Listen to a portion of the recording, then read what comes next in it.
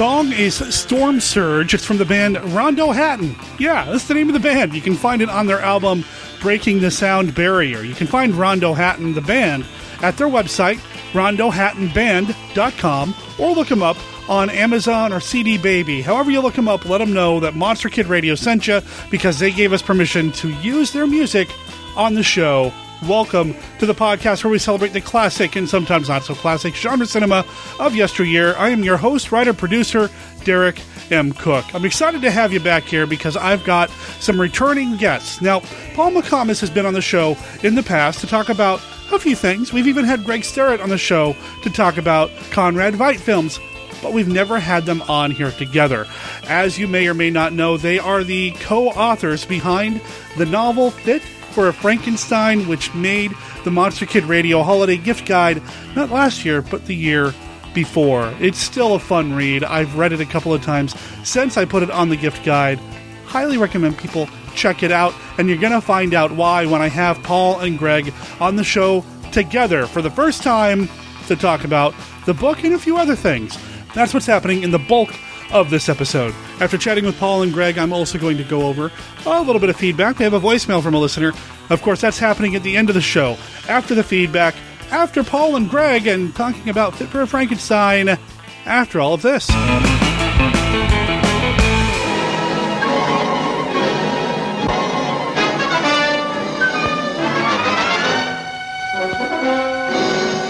There's an enemy spy at large, an invisible man.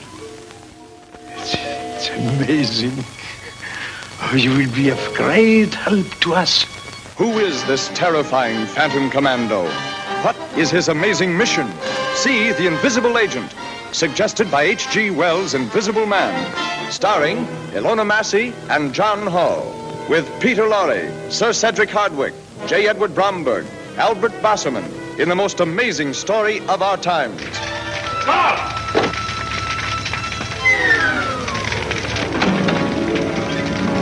Steady now.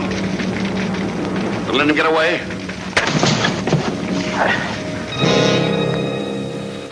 Gesundheit. Who is there? How did you know I was going to England? I didn't, but... So the trap was all set, eh? Oh, Frank, how can you talk like that? Oh, what's this? It's full of hooks. Oh, they're tearing into me.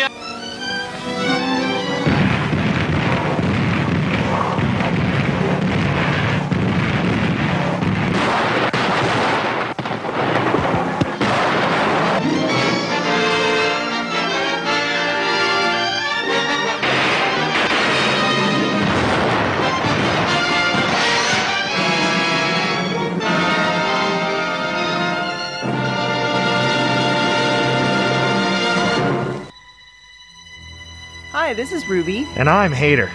And we host the Mimiverse Bonfire Podcast. A podcast based on Christopher R. Mim, a Minnesota filmmaker who's got 8 films under his belt, soon to be 9. And they're all 1950s-style black and white movies. The podcast revolves around actors, the making of the films, and various other little fun bits. And technicians. You can find us at sainteuphoria.com. Or like us on Facebook. That would be the Mimiverse Bonfire Podcast. Hope you tune in. This is the voice of the uninvited.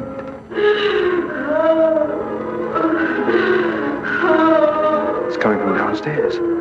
It comes from everywhere and nowhere. A house of terror on the haunted cliffs of Cornwall, where the uninvited walk unseen by men. Yet a cat arches its back in fright. Flowers are withered by the touch of an unseen, malignant hand. Candles flicker and die as a ghostly chill fills the air, and the living are clutched by the icy horror of the restless dead. Stop, Pamela. Don't go near that door. The Uninvited, Dorothy McCardle's gripping novel of the supernatural, comes to the screen, starring Ray Milland, Ruth Hussey, Donald Crisp, with Cornelia Otis Skinner, and introducing the exciting beauty of Gail Russell, whose first love is shadowed by the specters of the past. Stella, what is it? Are you ill, Stella? Quiet. Leave her alone. Oregon. Oigan. Stop her, Scott. She's in a trance. I saw this happen once before at a seance. I thought it was a fake. But this isn't. I know. It's dangerous. Please get out of this house now. Now lie back quietly. I'm not afraid of anything here. Then be afraid. Be afraid for heaven's sake. When you were a little child, the evils of this house reached out for you. Stella!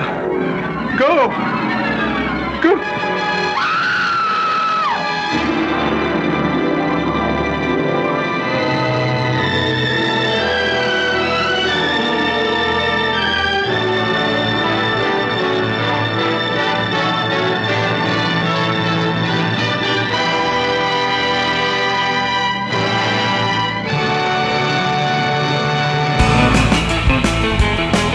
I'd like to welcome back to the show a couple of guests that have been on the show in the past.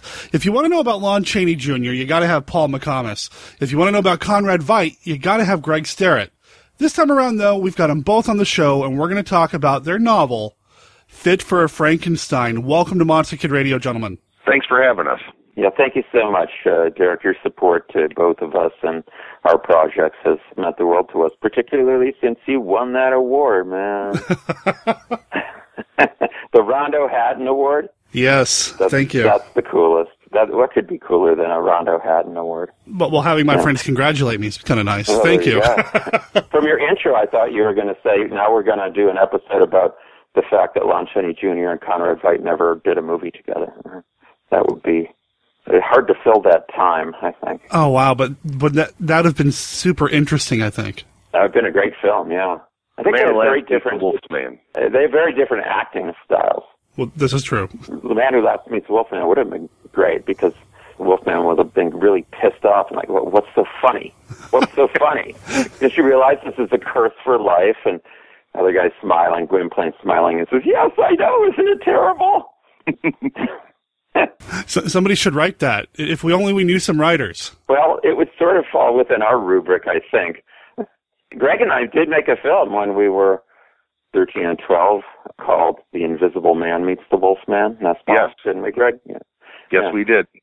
Except we spelled invisible with an A to avoid, INVISABLE to avoid any copyright issues. Oh, okay. Or possibly because we weren't sure how to spell the word. Yeah, yeah, that might have been it too.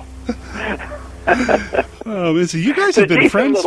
I'm sorry, go ahead. Oh, forever, 40 years. It's a decent little film, and one thing we did is once he's invisible, he plays Dr.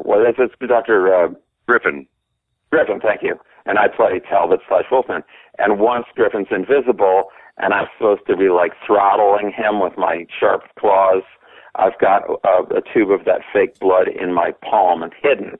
So I'm squeezing the air around a neck-sized bit of air, and then you see blood dripping out. What happened to the movie? Do you guys have it on DVD somewhere? Oh yeah, definitely. Yeah. It's the two of us and a guinea pig. Yeah, named Roddy after Roddy McDowell. We was playing a guinea pig. Really, we should have had it play a lab rat or a hamster so that it could have stretched its dramatic talent, but no, it's typecast as a guinea pig. A laboratory guinea pig. Okay, we digress, and we haven't even started. You guys have been collaborators and friends for years, so I love hearing about these little projects that people have done as they grew up as monster kids. So I'm just sitting here smiling, drinking my coffee. I'm trying to imagine this movie, Yeah, you can actually just turn it on mute, and Greg and I will go for the next half. No, you ask good questions, and you're extremely insightful, and that's why you won the Rondo. So go ahead, ask away. So you guys have been friends for a long time. You guys came up together as monster kids. When I've had you on the show in the past, we talked about your background with your zines and that sort of thing. Yeah. Were the monsters what brought you two together? Oh, absolutely. I wanted to start a Lon Chaney Jr. fan club and monthly Lonnie Jr. magazine. So I put an ad in the Classif Hyde, HYDE ads in Famous Monsters number, what was it, Greg? 104, I believe. 104, that's right. I think so. And he was one of, 15 people across the country who answered it and became subscribers. It was a good deal, even for those days, $1 for a membership card, 3 issues, and I think there was a mini poster involved, too. Yes, there was a mini poster. wasn't the best drawer, but I'll certainly say that my drawing got better as my writing did. Well, I would hope so. My film scholarship over the course of 24 issues and growing up, from 12, 13, 14, 15 by the time we ended. Yeah, it's a great way to hone nascent skills in these areas, is to commit yourself to doing a magazine every 1 to 2 months.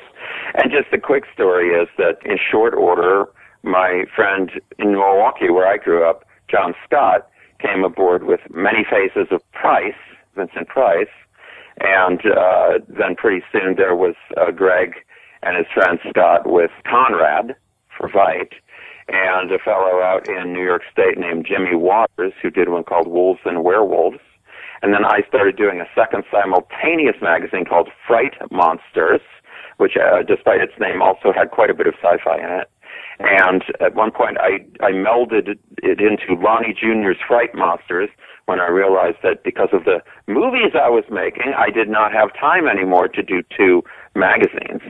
And I think those were all the macabre publications. Yeah, there were 5 titles all told. Yeah, those were the 5. And for a while there, we each put 5 skulls next to the issue number on the front of our magazines. And then we banished Jimmy Waters over a tracing scandal. That stuff is hilarious. And my wife Heather and I were going to write a novella at some point called Wendy's Wheels Club versus Timmy the Tracer. And it's going to be about a girl who starts a bicycling club. But it's very autocratic about it. And the sign always says, bring swimsuits when we say, And then Timmy the Tracer's been banished from his Monster Kid Club and tries to join the Wheels Club. And it's set in the summer of 1984. So I hope this comes to light.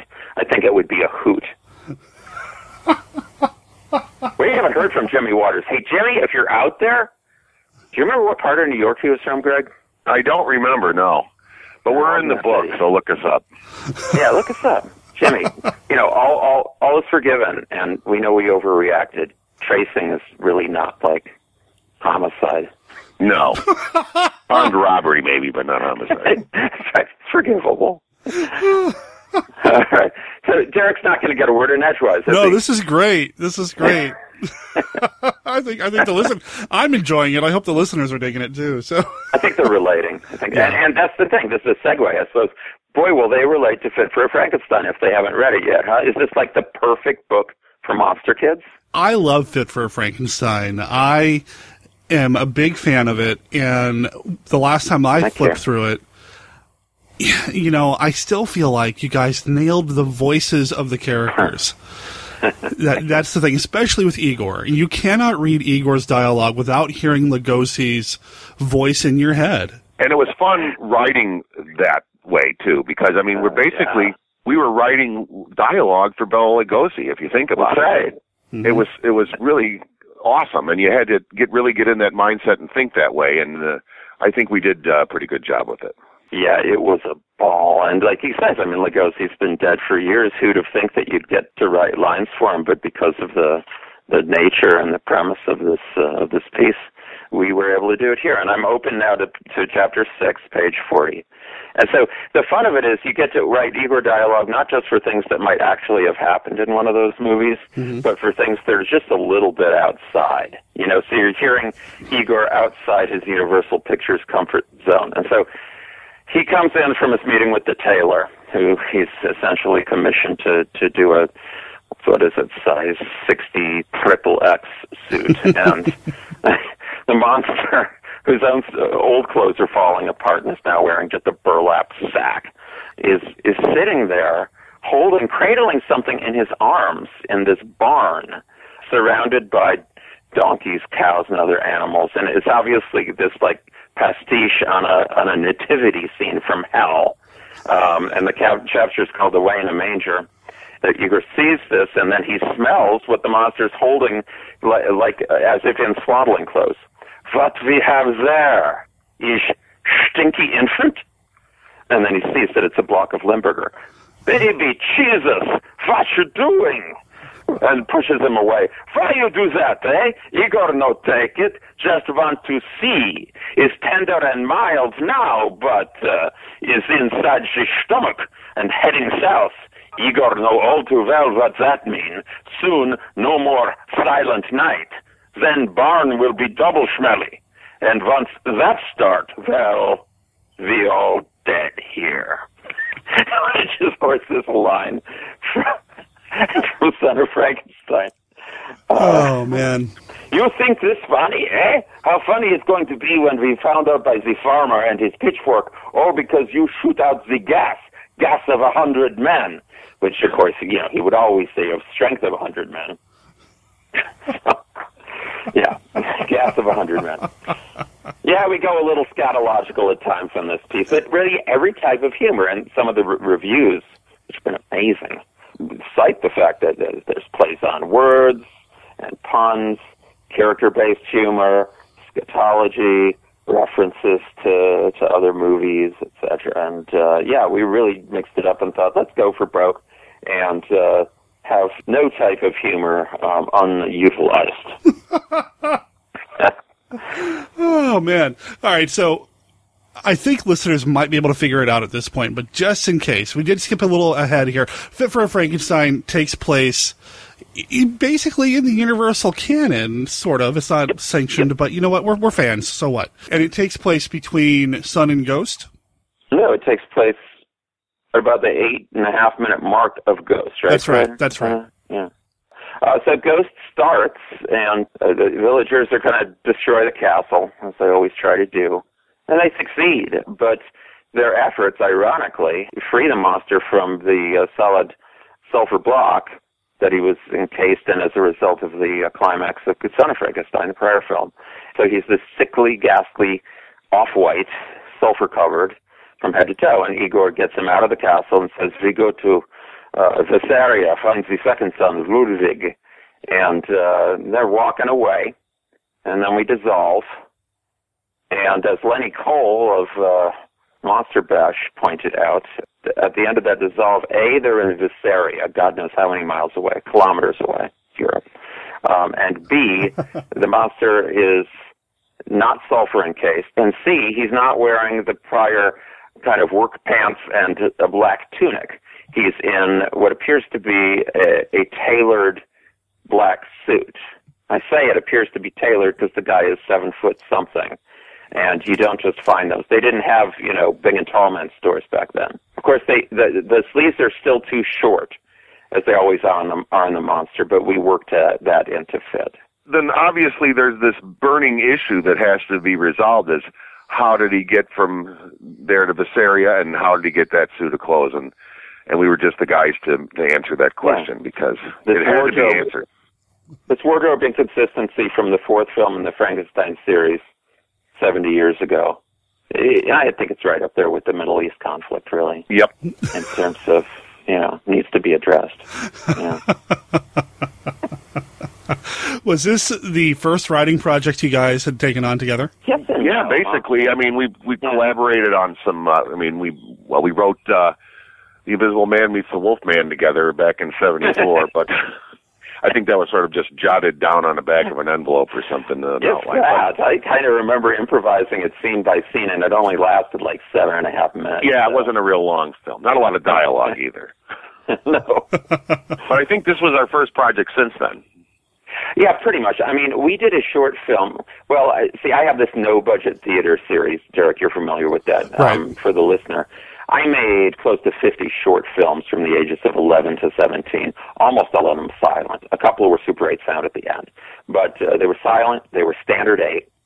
My dad got his Super 8 camera and gave me his standard 8, and then the world opened up, But what I've done in the years since then is gone back and picked a bunch of these and re-edited them, cannibalized footage from one to put into another, taken out things like the 2-minute continuous close-up of something that's blurred, in order to make these films palatable, and then added state-of-the-art sound. And no-budget theater is a cross-generational collaboration between, say, 14-year-old me and 48-year-old me.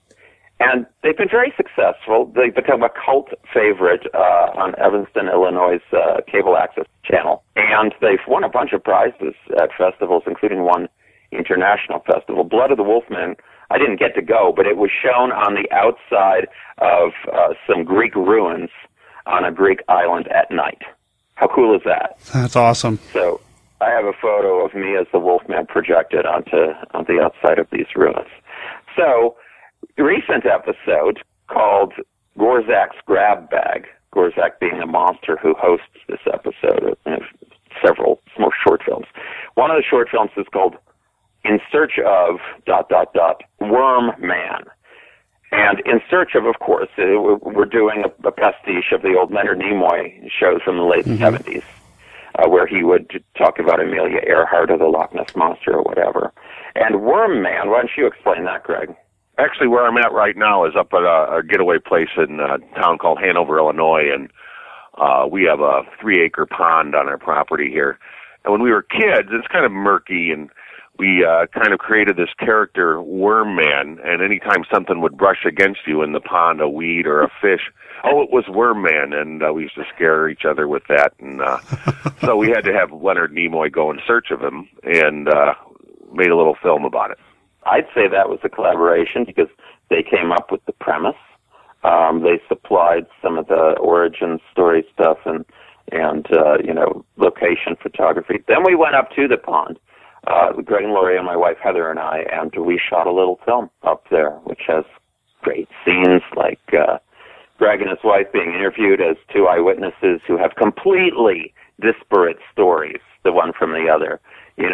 Greg says, he's about yay long and holds up his hands 3 feet apart. And then we cut to Laurie and she says, he's 15 feet if he's an inch, and so on. And then my wife played the Tammy Tart, the bathing beauty who is reading on the pier when I, as Worm Man, wearing a hefty sack, emerge from the water just in front of her. You need to see this, Derek, I think. Awesome. So In Search of Worm Man, and then Greg and Laurie worked with me on quite a few of the things in the latter part of No Budget Theater, the recent part of it. It's been real fun because a number of my friends from the 70s, I'm still in touch with, and so in many cases they got to supply their own voices and or appear in some new footage that we shot, all shot it on Super 8. Using 1970s FX and technology, for consistency. But yeah, Greg and Laurie have been total MVPs with No Budget Theater and have worked with me on a bunch of episodes. So there was a lot of collaboration. But this was certainly the first time that he and I sat down and said, let's write a book. Whose idea was it first? I guess it was mine because I'd read Midnight Marquee Actor Series book Lon Chaney Jr. from Luminary Press. And Lenny Cole's essay in there on the Ghost of Frankenstein points out, quote, Igor has managed to get the monster cleaned up and gotten him a new suit by the time the weird-looking pair enters Visceria, unquote. Now, we've become friends with Lenny, and he wrote us an amazing 6-page article in the current Monster Bash. 25. Yeah, I just got my copy last week. Yeah, 6 pages, man. Were we excited, that was awesome. Greg? Yeah. Now, what he points out in there is, he says, good thing I didn't mention that Igor apparently has got his teeth fixed in between the two movies. And I'm like, shit, why didn't you mention that? We could have totally worked in a dentist scene, How fun would that have been? Maybe Gwynplaine's the dentist. I don't know. Yeah. Yeah. So, but, we'll get to this by the end. We do have a couple more titles in mind. Well, when we're done talking about Fit, we'd love to give you a preview of those. Oh, I'm excited about that. I've heard off mic from both of you about some projects potentially coming up, but we'll get there. We'll get there. We'll call that a tease. We'll get there. Yep. So, Paul, you come up with the idea for Fit, and was Greg your go-to guy on this, or how did you guys decide to start working on this? No question. Now, it could have been him or John Scott. John Scott was my best friend growing up because we were, both in Milwaukee. Greg and I had this unlikely friendship through Famous Monsters and Forey Ackerman, which was one of the reasons that Fuchs dedicated to Forey, along with Lon Jr., Bella, and Boris. Because I placed that Classified Hyde ad, even though we lived 2.5, 3 hours apart, something like that. Right.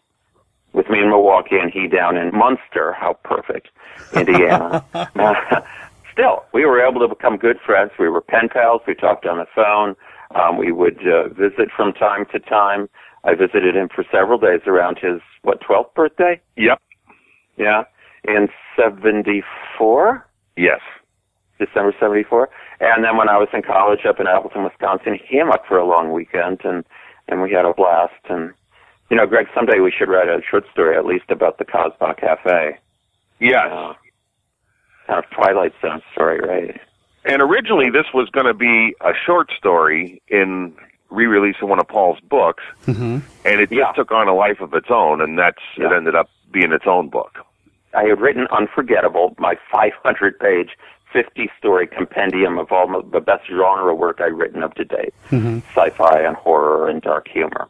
And John Scott had written on his own a long story, almost a novelette, in that book. So kind of a check mark. And also, I dedicated the book to him. So it's like, well, geez, Greg and I never got around to doing a piece for Unforgettable. When it comes out, because it was doing very well critically, and it won a couple of prizes, one regional and one national, it's like, we're going to do a reissue of this, and it would be a time to add some more material.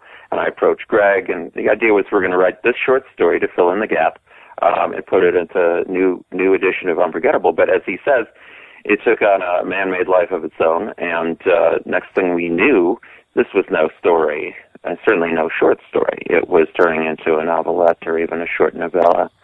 Because, again, you can't explain such a significant anomaly in just a few pages. You really have to develop that narrative to make sense of how the wardrobe malfunction. Very different from Janet Jackson's wardrobe malfunction. I was getting a mental image. I don't know if I need this early in the morning, but yeah. It's a wardrobe function. There we go. It's not Mel. That's it true. actually functioned. It's true. A reparation. But there are, within the narrative, a couple of wardrobe malfunctions for the monster where suddenly, the old worn-out suit comes up or the burlap bag has been removed, and we get, Igor really not need to see that. Yeah. The spoiler alert, when he shows up nude for the tailor and the tailor's gorgeous, smart young daughter, Gretel, she suddenly realizes that her boyfriend may be a little bit lacking, and not that she wants the monster, but it's like, that Franz that I've been seeing, maybe I can do better. When sees what the monster is packing. to put it delicately, yes. We do it in I think, a very sensitive way. We don't describe anatomy. We say a new oblong shadow spans the adjacent wall. Yeah? You like can to read leave it up to between the lines, imagination. Yeah. Chuck Turner always liked to show things in shadows. Yeah. If one must go there, yes. If one must, and apparently one must, because one of us did, yes.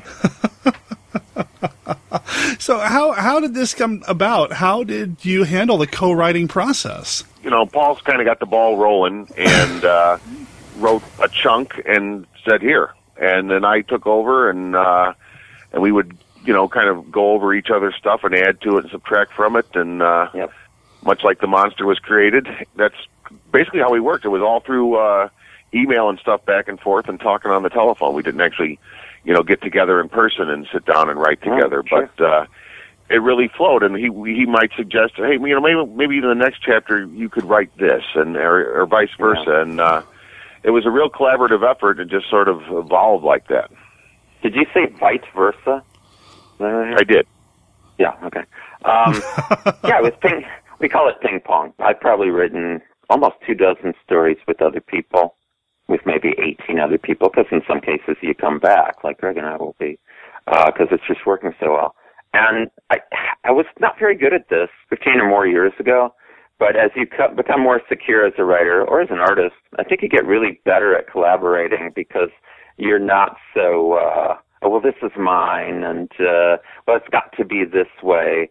I mean, that's the way I was when we were kids with Macabre Publications, and I had, that's why we banished Jimmy. I was just really possessive of the fact that he was doing a werewolf magazine, and I was doing a Lon Chaney magazine that was too close, and I think I was probably looking for a pretext to get him out of there. Well, once you get published a few times, you have a few books out there, they're getting decent reviews, you win a prize or two, it's like, hey, this is fun, and I don't have to be so fascistic about things. And I compare co-writing to writing in terms of writing is work, and co-writing is play. It's me and Greg showing up at the Sandbox, and I'm like, look, I brought this action figure, and he said, cool, I brought this spaceship, and then we just start to tell a story, basically. Not that there weren't parts of it that were work, but it was really fun work, and frankly easier than doing it on your own because you've got something to respond to every single time. So I wrote the first scene literally during a raging thunderstorm in the middle of July 2011, I think. How perfect is that? Yeah, it was perfect. And then I talked it over to Greg, and he came up with, I started them on the road to the town of Kalkstadt, where most of the action takes place. And then he had them on the next day after the storm has passed, obtaining some food. Basically, the monster goes in and grabs some wild geese out of the pound and snaps their necks, and pretty soon a campfire is going. But it's established in that scene, actually something I added at the end of that scene, that the monster's not happy with the geese and the fish that float up dead to the surface of the pond because he's walking around with all this sulfur on him and it kills them. He wants something else. And later in the book, that turns out to be the stinky cheese. And he's just crazy for it, just like that dog in the Wallace and Gromit movies. He loves his cheese. So, yeah, it's interesting because Greg would see something in what I wrote and kind of, okay, I can use that in the next part. And I'd see something what he wrote and like, oh, I know where to go with that. It's not like we sat down and outlined the whole thing. My approach to writing has never been about pre-planning and outlining because I think that reduces your characters into two-dimensional cardboard cutouts, and you're just sort of setting them through predetermined paces. I always tell my writing students, let the characters help you and guide you. And I really do feel like the characters, and in particular Igor and the tailor, who are probably the two most prominent characters, I think we did let them kind of guide us. In the case of Igor, that's easy because we know that character so well from the two movies. In the case of Klaus Hauptschmidt, we had to create him first, and then he really kind of took on a life of his own. I was going to say, Igor does have the benefit of having been seen in these previous films, and as Monster Kids, we can quote those movies right now. I mean, it's right. We know Igor, but the tailor Klaus, you had to invent him out of whole cloth, and you made him feel just as real in Fit for Frankenstein as Igor or the monster. Now, if I remember right, Paul, when I had you on the show the first time we talked about this, you told me kind of where the inspiration from this character came from. True, and you can see it in our author's note at the end, too. We initially were going to go with George Zucco, Akim Tamara, Peter Lorre, some character actor. Lionel Atwill would have been appropriate because, of course, he was in everything. But he already appears in Ghost of Frankenstein as Dr. Boehmer, and we couldn't really have him appear in a sequence of Ghost of Frankenstein, which really is what this is, as another character. And suddenly I thought, as a Frasier fan of long-standing, Niles Crane. Frasier's even more effete, even more uptight younger brother. Wow, who could possibly be more flummoxed by Igor and more different from him than Niles? So we patterned Klaus, then the name came from Greg, Klaus Hauptschmidt. Maybe there's an origin for Hauptschmidt, I don't know. But there was for the cheese shop, I know. There are a lot of inside jokes in there, not just for our friends and people who know us, but also for fans of the Frankenstein series, Abbott and Costello fans, Frasier fans. There's one Planet of the Apes joke for no real reason. And Klaus, he is if Niles had been born in early 20th century Bavaria, this would be he. Is there an origin for the Hauptschmidt name, Greg? There's a couple of German families around here in Hanover, Illinois. We used some of their names, and Hauptschmidt was, there was the Bickel Haupts and the Schmidts, and so I made Hauptschmidt out of it, basically. And what about... yes, and Walter's Tea Shop, a good friend of ours had passed away while we were writing the book, Bill Walters, and it's a great German name, and so I just wanted to kind of honor him by naming the cheese store after him. So, and Igor says it's Wolters, and then that leads to a little joke about they don't want this guy showing up while they're raiding the place, the monster for cheese and Igor for Deutschmarks. And so Igor hisses to the monster that they need to get out of there. Voltage may be good for you, but Volter no good for Igor, Once you incorporate something, it starts opening up. And this is why I say don't plan stuff, We throw Volter in there, and suddenly there's a pun. And it happens all the time when you just open yourself up to the process.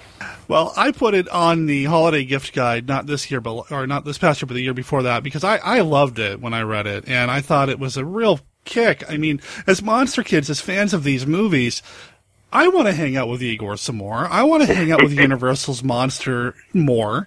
And, they're not making those movies anymore. So what do you have to do? You got to read this book, which is the next best thing. And I love that it still has legs and it still has life. That Monster Bash just did this huge 6-page piece on it. Yeah. And that seemed to come out of the blue. Did you guys know what was happening? We knew a review was coming out, but when I opened it up and saw that the 6-page article, I was floored. I mean, I had no idea they were doing that. We've been used to 3 paragraphs, 1 column of 1 page. But, wow. Yeah, we got to know Lenny Cole. He actually came to one of our readings where we did this scene where Igor first walks into Hauptschmidt Taylor's and negotiates this suit without, of course, telling him who or what it's for. Mm-hmm. And you get to see Igor is totally fine throughout the scene. He's Igor. Nothing ruffles him, really, except when he hurts the monster's feelings, and then he has to, no, Igor, sorry, Igor, not mean to, But Klaus just don't know what to make of this creature. So, yeah, Greg and I performed that at the Tuesday Funk series at Hopleaf Restaurant and Bar in Chicago, and Lenny was our guest of honor. It was wonderful to be able to thank him from the stage, and he was beaming throughout the whole thing. Oh, nice. So we knew he was going to do a review for Monster Bash, but we didn't know it was going to be a 6-page article with gorgeous photos, including our author's photo with Greg and me as respectively Igor and the monster. It was a great boost, all of a sudden it sort of seemed like, okay, kind of went where it was going to go, and then all of a sudden this happened, so that was a nice little boost. I came out just in time for the Monster Bash convention, and Ron Adams told us that he was going to kind of release it there, and I got to think that a lot of people found it there and hopefully bought it there. That's not the end of the conversation. We're going to come back with more of Paul and Greg talking about Fit for a Frankenstein, being a monster kid, being creative people, and just doing what they do in part 2 of our conversation, which will be coming out in episode 222 in 2 days on Thursday of this week. That'll be coming out on July 30th, so you're going to have to come back for that. And, of course, it goes without saying, thank you to Paul and Greg for taking the time to record with us here on Monster Kid Radio. I can't wait to share the rest of the conversation with everybody here on the show. If you want to get your hands on Fit for a Frankenstein between now and then, it is in the Monster Kid Radio shop over at Amazon. Go to monsterkidradio.net and just click on the link for Fit for a Frankenstein in this episode's show notes. It'll take you straight to the Amazon page where you can buy it, support them, and we get a penny or two off of that because it's through our affiliate store. And that Monster Bash magazine that Paul and Greg mentioned, well, you can get that directly from the folks at Monster Bash. Go to creepyclassics.com. You can pick up back issues of the magazine, DVDs, CDs, and this is where Ron Adams and company announce the latest news for upcoming Monster Bash conventions. Who knows? Maybe Paul and Greg will be able to perform part of Fit for a Frankenstein at a future Monster Bash. After you read the book, let Ron know that's what you want. Beyond any terror ever known, the Black Sleep, it wakes the dead. 5 of the screen's greatest horror thrill stars, Basil Rathbone, Akim Tamirov, Lon Chaney, John Carradine, Bela Lugosi, and these beautiful women in their power.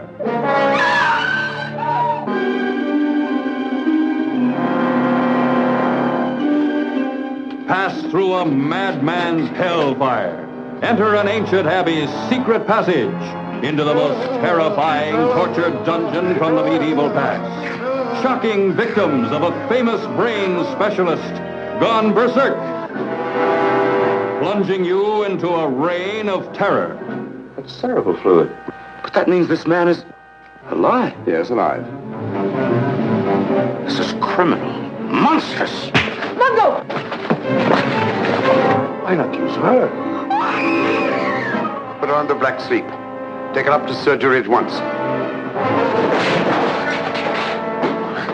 A horror beyond belief, feeding on beauty, lusting to claw the world apart.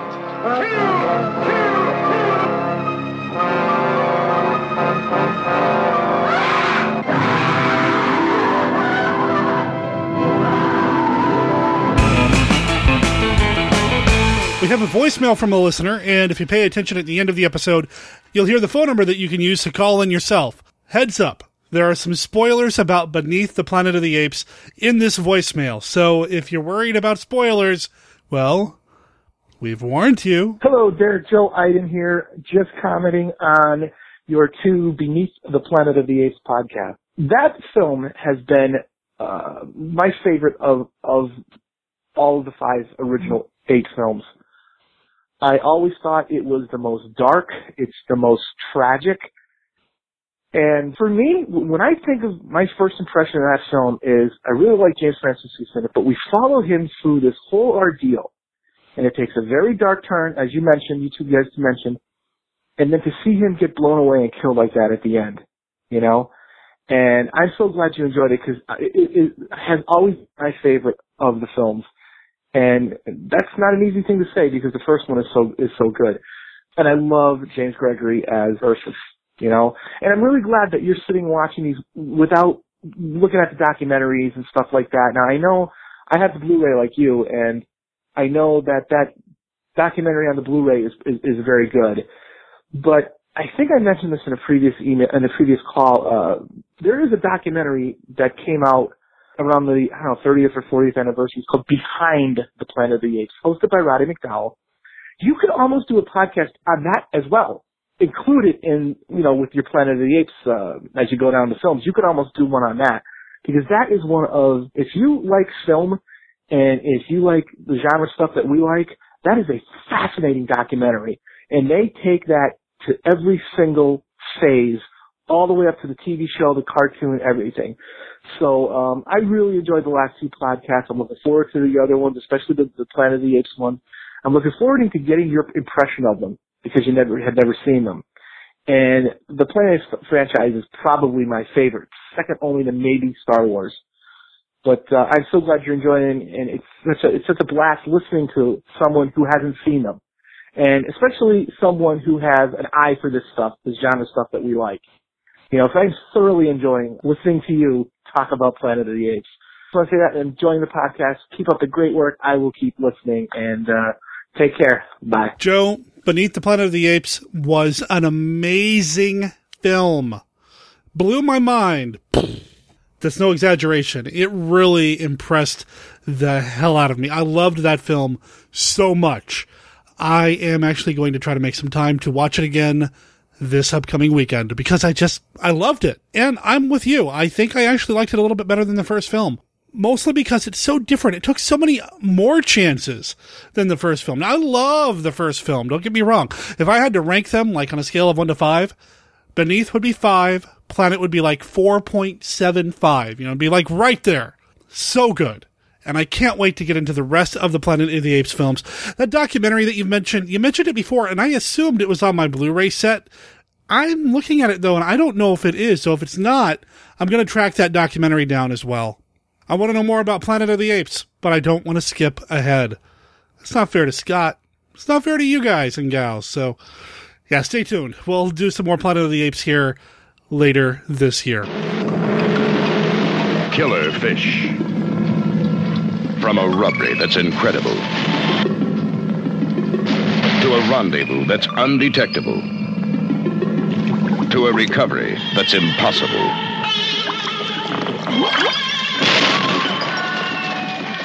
On an island paradise.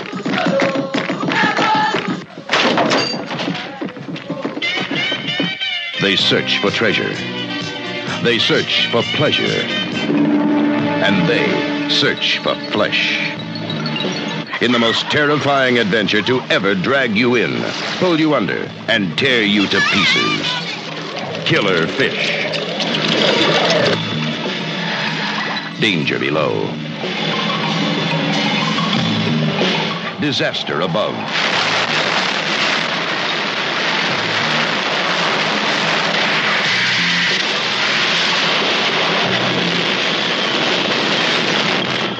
And death-defying survival every second. Killer Fish. Lee Majors, Karen Black, Margot Hemingway, Marissa Berenson, and James Franciscus. Killer Fish.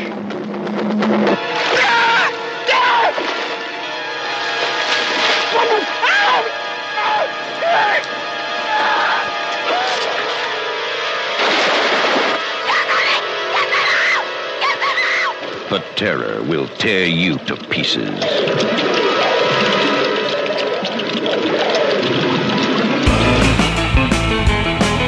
And that brings us to the end of the show. But before we wrap up, I want to let everybody know you can find us over at monsterkidradio.net.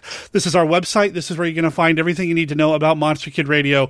Between episodes, we have links to everything that we've got going on here at the show at Monster Kid Radio headquarters. You can subscribe to the Monster Rally Checkpoint e-newsletter and get yourself a monthly email from me letting you know about everything going on with Monster Kid Radio and Monster Rally Media. There's bonus content in here, articles about the Creature from the Black Lagoon film, monster movie trivia. Now that normally goes out at the end of the month, but if you support Monster Kid Radio through Patreon and become a patron of Monster Kid Radio at the Toho level or higher, well, you get the newsletter a little early. Speaking of Patreon, there's a link to our Patreon page where you can support the show and get yourself some sweet rewards along the way. We also have links on our website to every single band and song that's appeared here on the show, so that's there for you, as well as our contact information. Our email address is monsterkidradio@gmail.com, and our voicemail line is 503-479-5657. That's 503-479-5MKR. There's also a link to our Facebook group where you can get involved with conversations with Monster Kid Radio listeners between or even during an episode, depending on when you're listening. And we've had quite a few people join the group lately. Welcome to the club. Thank you for listening, everybody. Thanks for everybody's support, for sharing, for retweeting, for linking, to reviewing Monster Kid Radio on iTunes, and for liking the Facebook page. We are just over 600 likes right now. Joe DeMiro, the filmmaker, the director behind the movie Tales of Dracula, has challenged his friends on Facebook to help get Monster Kid Radio to over 1,000 likes by the end of August. Can we do it? Well, with your help? Maybe. Either way, Monster Kid Radio is a registered service mark of Monster Kid Radio, LLC. All original content of Monster Kid Radio by Monster Kid Radio, LLC is licensed under a Creative Commons Attribution, Non-Commercial, No Derivatives, 3.0 Unported license. Of course, that doesn't apply to the song Storm Surge. That belongs to the band Rondo Hatton. You can find them online at rondohattonband.com or look them up on Amazon or CD Baby and buy the album Breaking the Sound Barrier. It's a pretty fun album, as are the other albums in their discography. So go check them out. Talk to everybody in a couple of days.